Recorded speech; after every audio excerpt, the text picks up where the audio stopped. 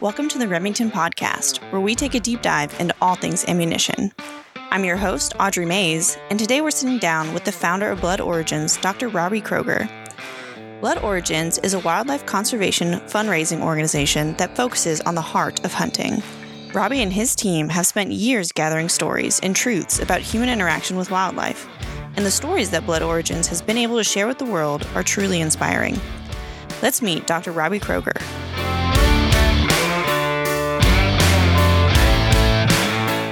Robbie, you're from Blood Origins. You're the founder of Blood founder of Blood Origins, yeah. Can you tell me about what you guys do and what your mission is? Simple, conveying the truth about hunting. That is our mission. That is the mission statement. It's the mission statement that we had to give to the IRS. Mm-hmm. It is what we do. And it's when we converted ourselves into a 501c3 nonprofit. So we're a public charity now. And it's the business model that allowed us to expand, allowed us to sort of create what we do. And that is, we just create content in the social media world. That's where we live. Mm-hmm. We may expand in the future, in the next probably 12 months, into more of the written space, more of the article, rebuttal, opinion, blog style space. Mm-hmm. I feel like we haven't touched that at all yet. And I feel like there's a lot of room there. And if we have the right people doing the work with us, that we can dominate certain spaces, especially if, in the internet world, you type in hunting and wolves in Colorado, right? What's going to come up first in the SEO, in the Google search engine? The proposition, probably. Yeah, but we would like eventually, here's an article, a blog post by Blood Origins about it. And someone clicks it because we're number one. Right. You want or the number SEO. 2 or number 3. Mm-hmm. That's where we want to be. Mm-hmm. Eventually if you say, well, what's our ultimate goal? Our ultimate goal is one day, not so far in the distant future, is that if anything happens around hunting in the world, I want people to turn to us and say, oh, what's Robbie saying about it? What's Blood Origin saying about it? As a source of information? As a source of truth. Mm-hmm. As a source of because I'm not going to, not say when something is really bad around hunting. Mm-hmm. I'm okay saying it. That's wrong. Right. Shouldn't be doing that. Hey, we shouldn't be hunting. Right. If the population's that low, quit hunting, guys. Mm-hmm.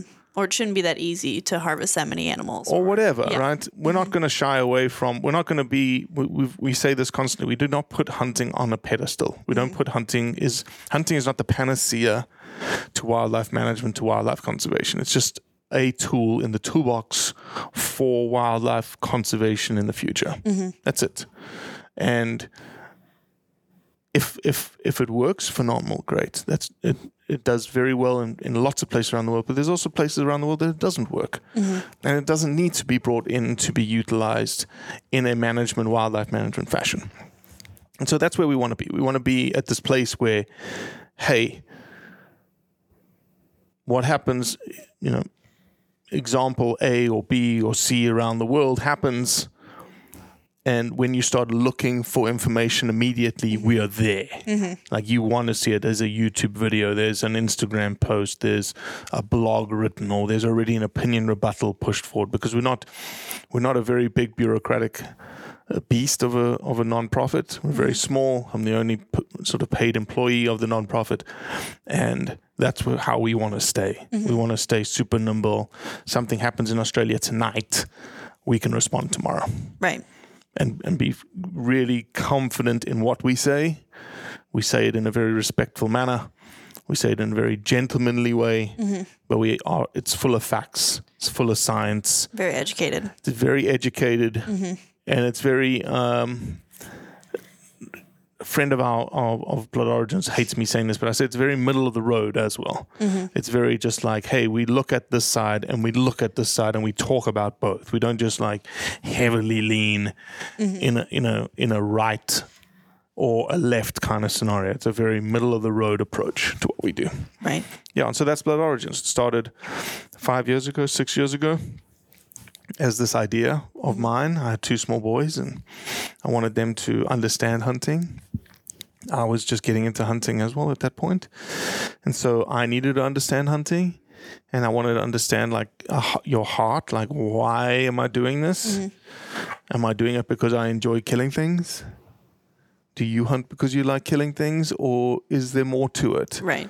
And so I looked at outdoor television, I looked at outdoor media, and I couldn't find anyone talking about their heart. I didn't see any of like the big, and not to be saying this in a sexist comment way, but it's a very male dominated industry. It is, yeah. And I didn't see any of these males being vulnerable or being emotional or being super transparent, because that's not what you're supposed to be as a man, it's like right? Excited, woo! I just killed this thing, and there's no there's no background or explanation of why or there's no depth to it. Where did this come from? Right. There's no depth to it. There's no layering to it. And I was like, man, I wish people would talk more about that, because I would learn what I was trying to find, like what I was seeking.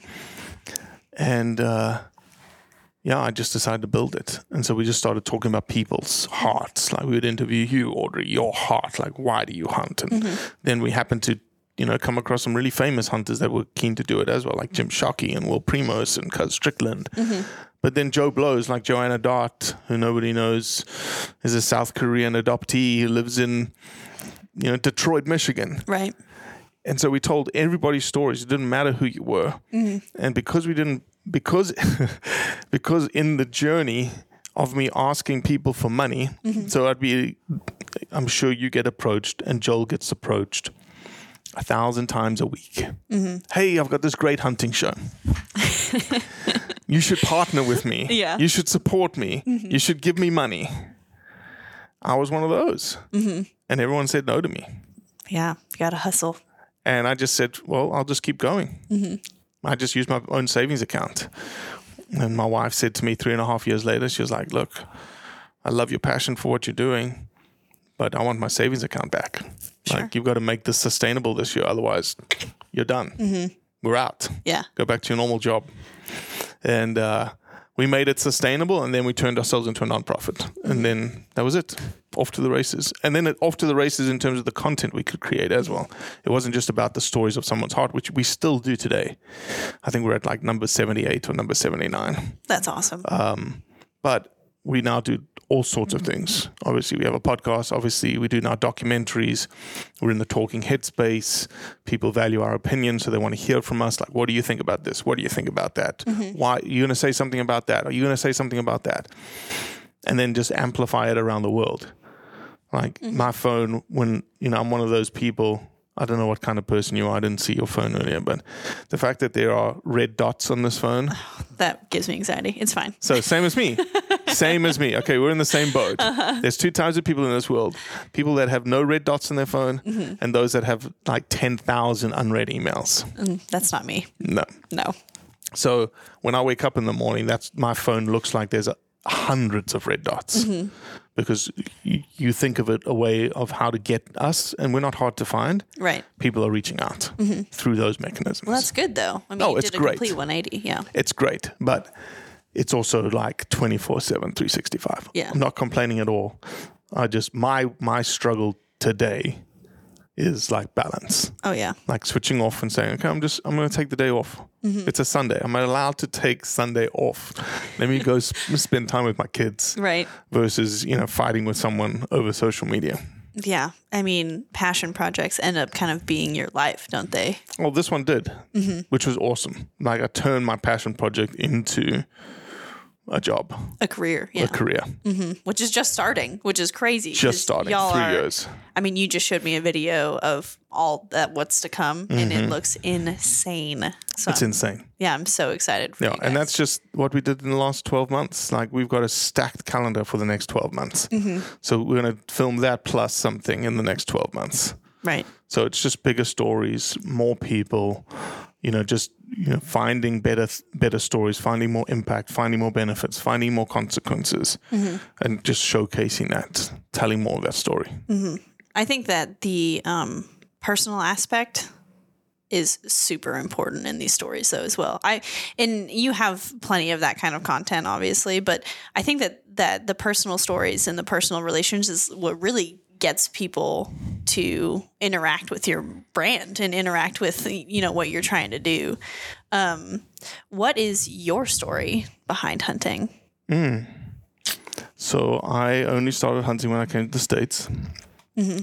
I hunted doves and pigeons once with my grandfather in a little town called Brakpan in Johannesburg, South Africa, just outside of Johannesburg, South Africa. Mm-hmm. That was when I was 16. Never shot a shotgun before in my life.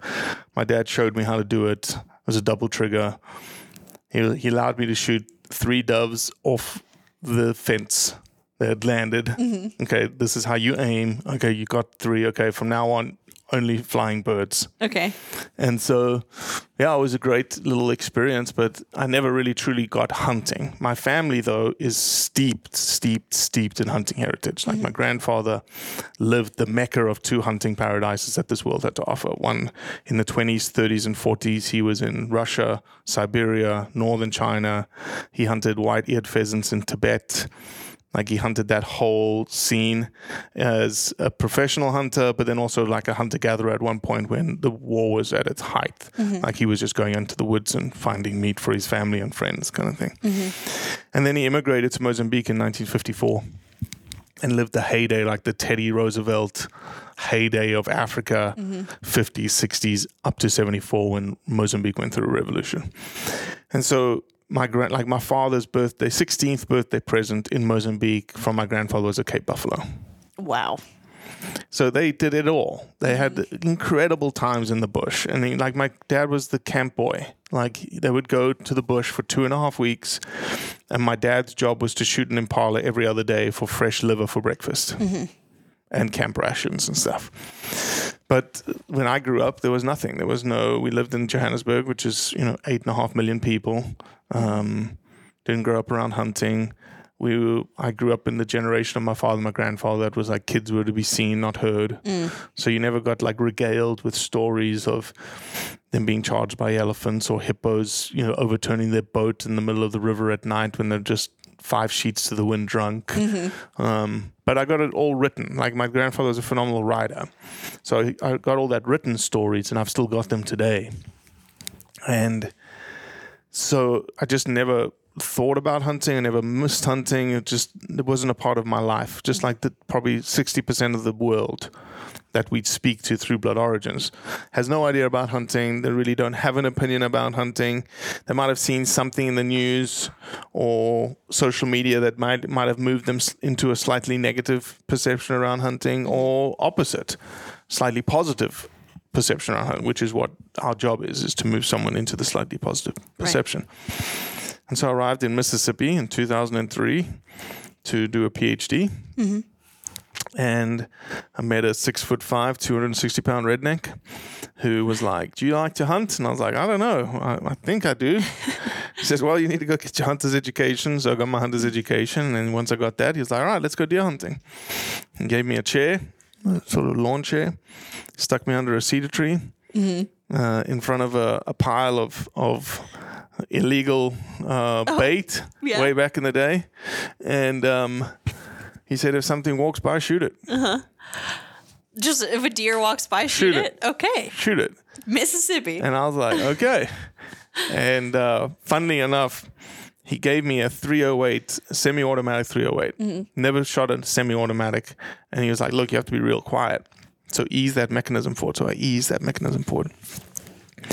And this was literally, I think, my first ever hunt. Mm-hmm. And so nothing happened that morning. So I got up out where I was and I walked around this dam. I was like on the one side of the dam and I walked around the dam onto the backfield. And then as you went from the backfield to the next field, it was like a narrowing of a road. And as I got closer to the road, a buck stepped out. Mm-hmm. And knowing today what I know now, if I applied it then, it was probably a 120, 130 class buck. Oh, wow. Yeah, it was an incredible buck. Yeah. I was like, "Oh, hey." I lifted the gun up. I was so close that when I pulled the trigger and the trigger went click, the buck lifted his head and looked at me and ran away. Oh, no. And I was like, "What the hell? What happened to the gun?" Uh-huh. Was your safety on? No. It clicked. It fired. Just a misfire? So I walked up to him. He goes, "Oh, what did you see?" And I was like, "Well, I saw nothing sitting there, but I just missed a buck." He was like, "What?" And I had to explain to him the same story. And I said, "But this gun doesn't work." He's like, "What?" He opened the chamber, pulled the bullet out, puts the same bullet back in, racks it forward, aims at his target, pulls the trigger, gun goes off. I'm like, "What the hell?" Yeah. He's like, "What did you do?" And I said, "Well, you told me when I got in the stand, I just need to like ease the mechanism forward." And he was like, "Oh, that's what you did wrong." So when I eased it forward, I didn't actually seat it. Oh, okay. It must have had like 1 millimeter or 2 millimeters of space, because I didn't go whack. I just eased it and held it, you know, because I didn't know. Yeah. And that was the beginning of my sort of, what do they call it? Obsession? No, not obsession. What is it? Maladies?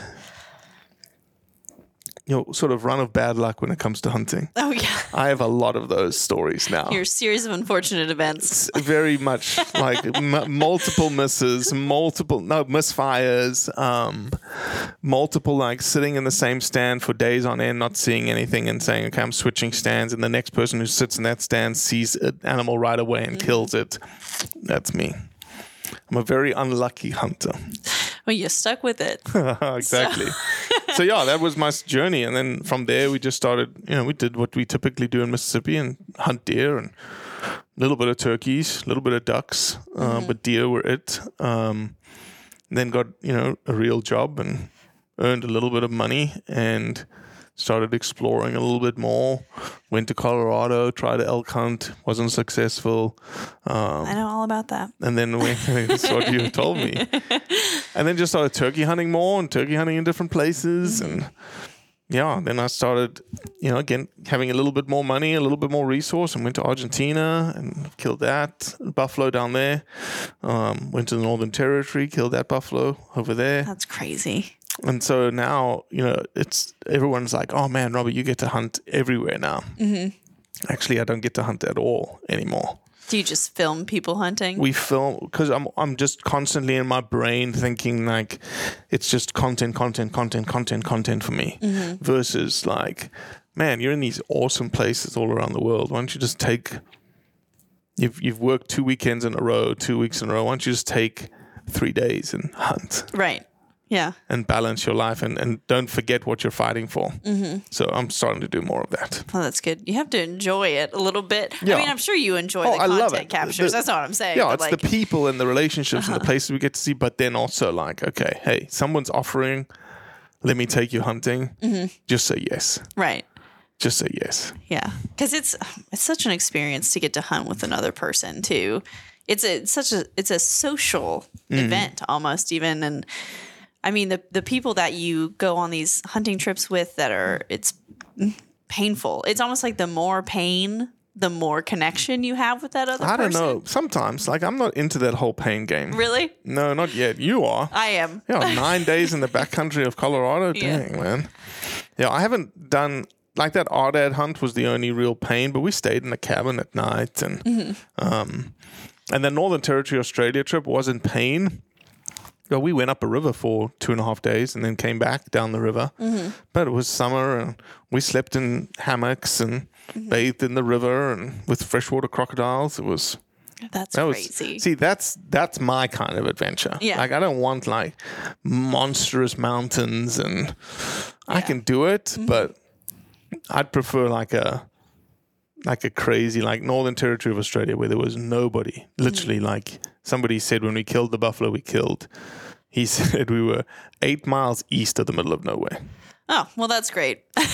Just nowhere. Yeah. Like you knew there was another soul for 50-mile radius around you, 100-mile radius around you. I didn't even know that you could get that in Africa. Not in Africa. I'm sorry, where'd you say you were? Northern Territory of Australia. Of Australia. Northern Territory of Australia. I'm sorry. I thought that the only part of Earth that you could get that in at this point was Alaska. What's that? Just being somewhere where you know that there's nobody for hundreds of miles. Northern Territory of Australia is millions and millions and millions of acres of nothing. Really? Nothing. Except beautiful bush, lots of things that will kill you, and animals you can hunt. I have to ask about the spiders up there. They'll kill you. Are they like what you see in the YouTube videos? You don't see them, but they're dangerous. super dangerous. And then the snakes are worse. 9 of the 10 most venomous snakes in the world are in Australia. It's like everything on the planet that is the worst, they just put in Australia. Yeah, because the environment is like... So there's a snake called a taipan, one of the 9. Okay? There's an inland taipan, which is the normal taipan. Then you've got taipans on islands called coastal taipans. Okay. That are like 300... So that normal taipan is deadly. Okay. You get bitten, you're done. The coastal taipan, the one on the islands, is 300 times more venomous Than that one? And here's why. Their species of prey that they go after is birds. So when they smack a birds, unlike a rodent, that if you smack it and you envenomate it, it's going to run somewhere, and a snake's sense of smell can find it. When you bite a bird's going to fly away. You're not going to see it anymore. So they need a venom so strong that when they envenomate that bird, it literally just dies on point. Dead. That's crazy. That's so, but yeah. No, thank you. No, you'd love it. You know, it's such a, and there's, but you come up to like little canyons or little cliff faces, and there's, Aboriginal rock art that nobody's ever seen before. Like we found rock art that nobody's ever seen before. I guarantee it, based on where we found it. We were the first white men to see it. That is so cool. I think that's the coolest story I've ever heard. No. I think so. Oh, then you're not around very exciting people. Maybe not. But that was one of my cool I wanted to do that. Like I said to the guys, like, where haven't you been on this property? Because we haven't gone up this river. And you have to be next to a river. Otherwise, there's no water. Right. And so you're filtering all the water out the river, but you just stay on the river, and there's just like these little gorges and whatnots, and we just explored them. And this one that we found, it was like it was probably double the size of this room in terms of how high the little cliff was. But there was like a little overhang that went back like in this corner. And if you didn't purposely like go in it and look up on the ceiling, you wouldn't have found it. But you looked up on the ceiling, there was a bunch of rock art. Oh, that is so cool. And you're like, holy smokes. Yeah.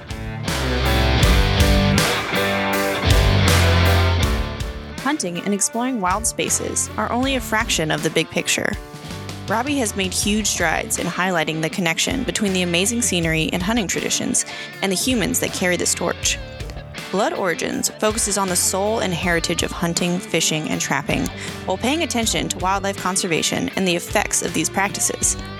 I asked Robbie to share some of the impactful stories that he's heard.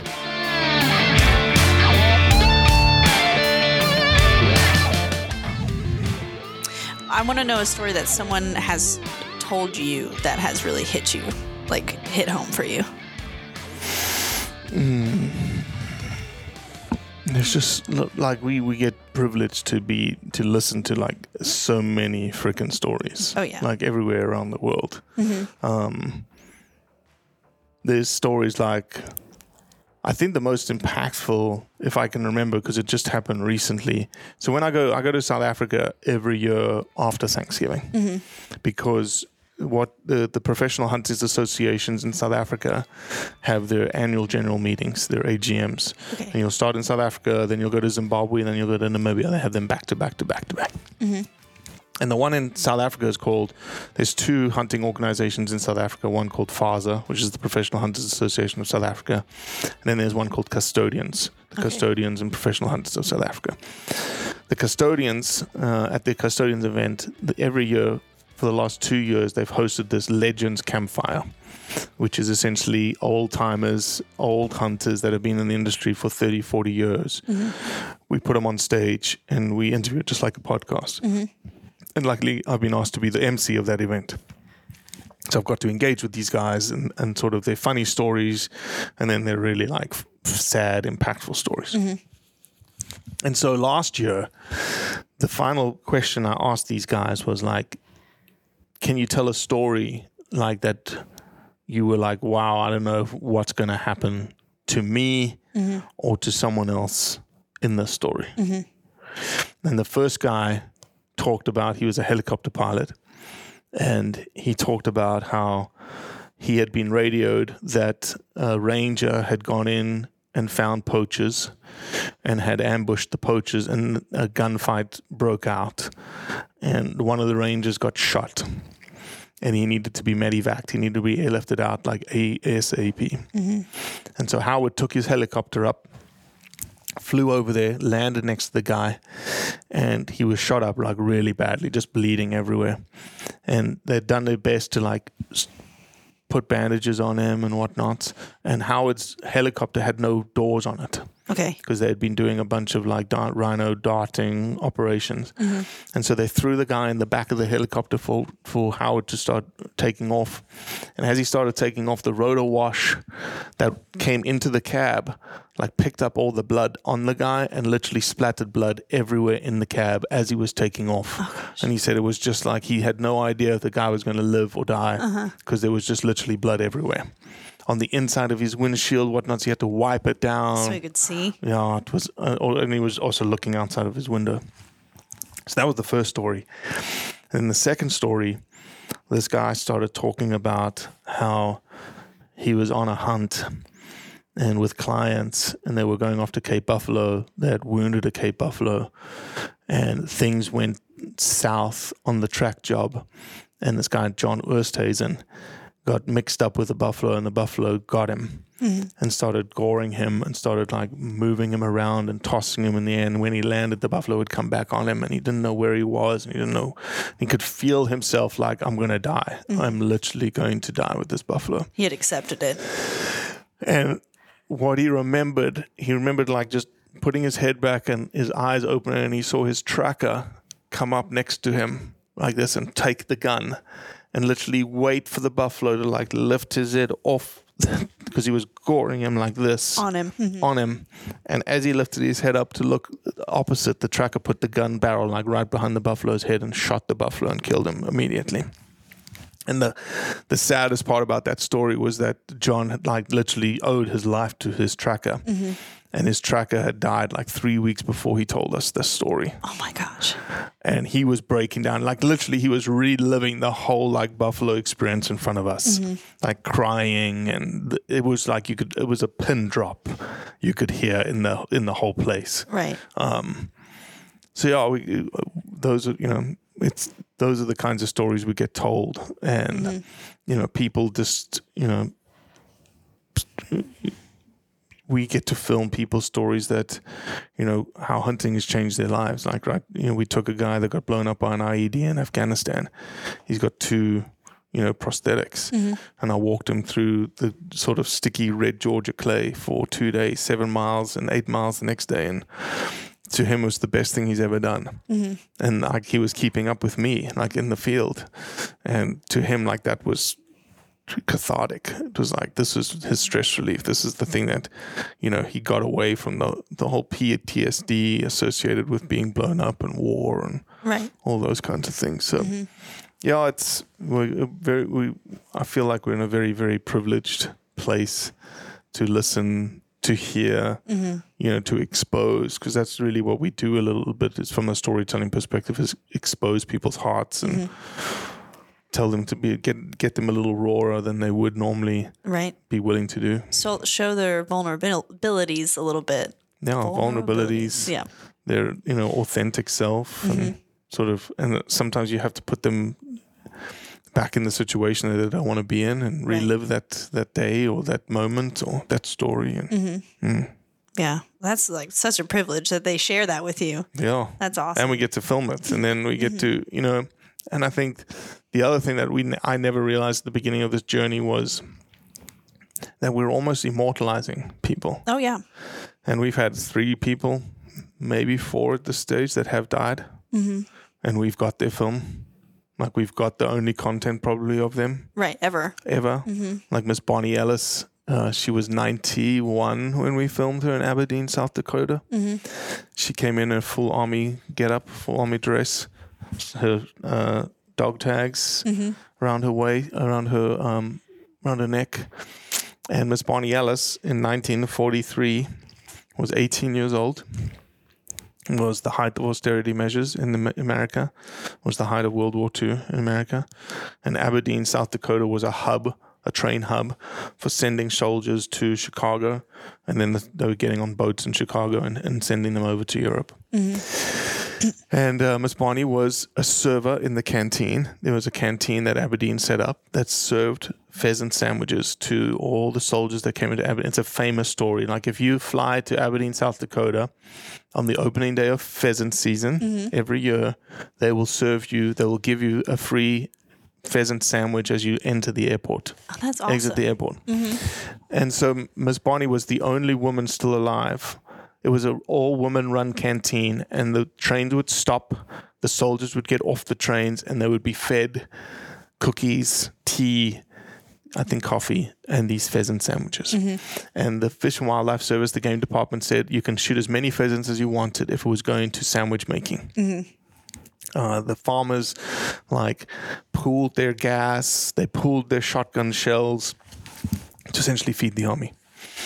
And so Miss Bonnie's brother died in World War II as she was doing this work in the pheasant canteen.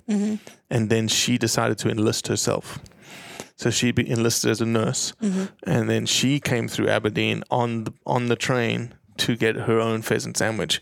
But we interviewed all the ladies, including Miss Bonnie, that were like kids. They were like 11-year-old, 12-year-old, 13-year-old kids, like running around helping their mothers with the pheasant canteen. Yeah, we filmed them. Full-grown Yeah, people. they were 60, 70-year-old ladies. Yeah, we called it, you want to look it up, it's called Living Legacy. Okay, Living Legacy. I like that. That's a But we've got that really story. story. Miss Bonnie has passed. And so we've got pictures and video of Miss Bonnie that nobody has. Right. That maybe no one has ever taken. Yeah, you know? and here's the crazy thing. Here's the absolute and nobody will pick it up. They may when they watch this. So there's a little trailer of Living Legacy. And whilst we were filming it, a train came into the station. It's a museum now, right? But it's still an active railway line. And we have Miss Bonnie, you got this shot of her looking out the window, and we're filming it from the right-hand side, and the train comes in from the left. What do you think the train's number was that came in? I have no idea. 1776. No way. 1776. That's crazy. It was amazing. We didn't know it at the time, but only once we looked at the footage, you're like, and she's just like this stoic, looking out, remembering, this is where the trains used to come in. You couldn't have planned that. Oh, you man. know? It's insane. Yeah. It's insane. That's awesome. Yeah. Those are the things we love to do, man. And it's a privilege we get to do. Yeah. I mean, it is immortalization. That story will go on now because you have produced it. Yeah. We filmed, Jason Heston. Jason Heston was the CEO of Kuyu and committed suicide. Right. And we released his Blood Origins episode 3 weeks before he died. Crazy with the timing. And, we filmed another guy for SCI, a guy called Scott Chapman. He was the Hall of Fame recipient for SCI. He walked around at 240 and he was a 6'3", 6'4" guy. When we filmed him, he was dying of pancreatic cancer. And he was 160 pounds in front of us. And we filmed it. We knew this is it. It was either now or never. And he knew it was it. And so we finished filming and we said, hey, do you want to say something to your wife? On camera. And we can give it to her. He's like, yeah. And I was bawling. There's no way there was a Jesse, my other camera, was bawling. He was fine. We were both losing it. And then we pulled it, and then he died 4 weeks later. Wow. And then we released the film at the event where he won it.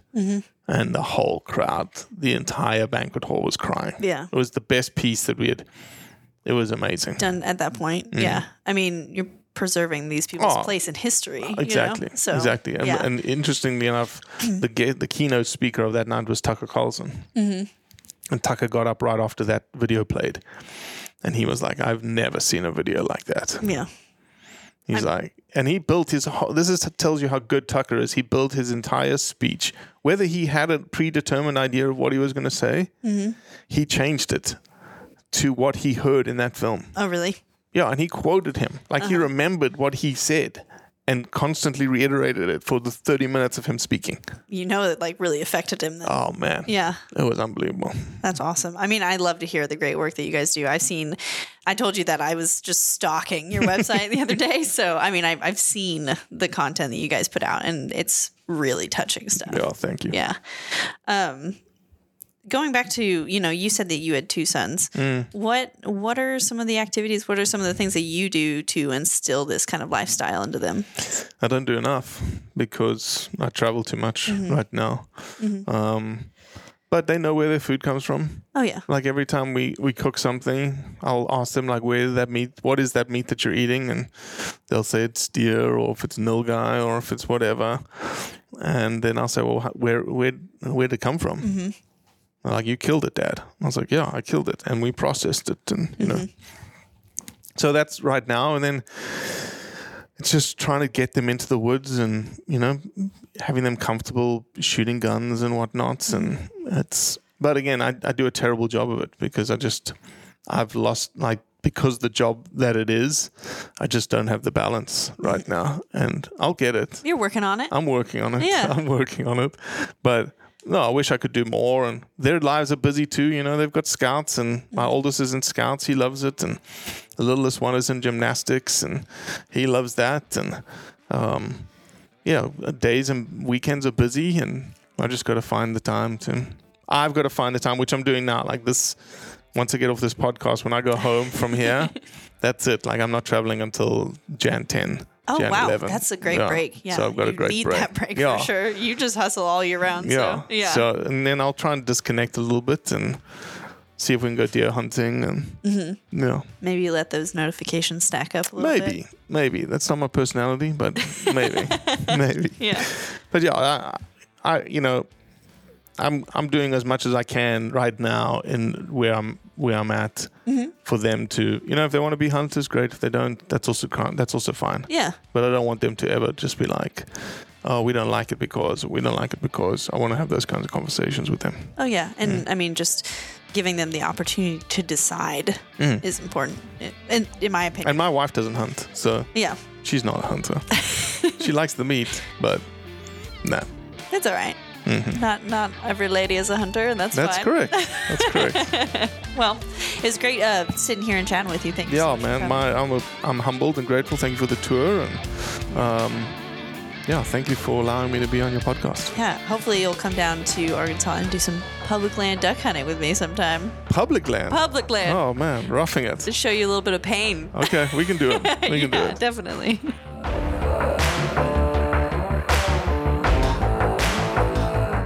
There you have it, guys. Wildlife is on the rise. Like, comment, subscribe, and be sure to share this podcast with your hunting or shooting buddies. Be on the lookout for the next episode. You can find us anywhere you can stream podcasts. And for more Remington content, follow us on all social media platforms at Remington1816. If you'd like to see the full interview, you can follow us on YouTube at Remington1816. If you have any questions or have a topic you'd like to talk about, feel free to email us at podcast@remington.com. That's podcast@remington.com. Thanks for listening.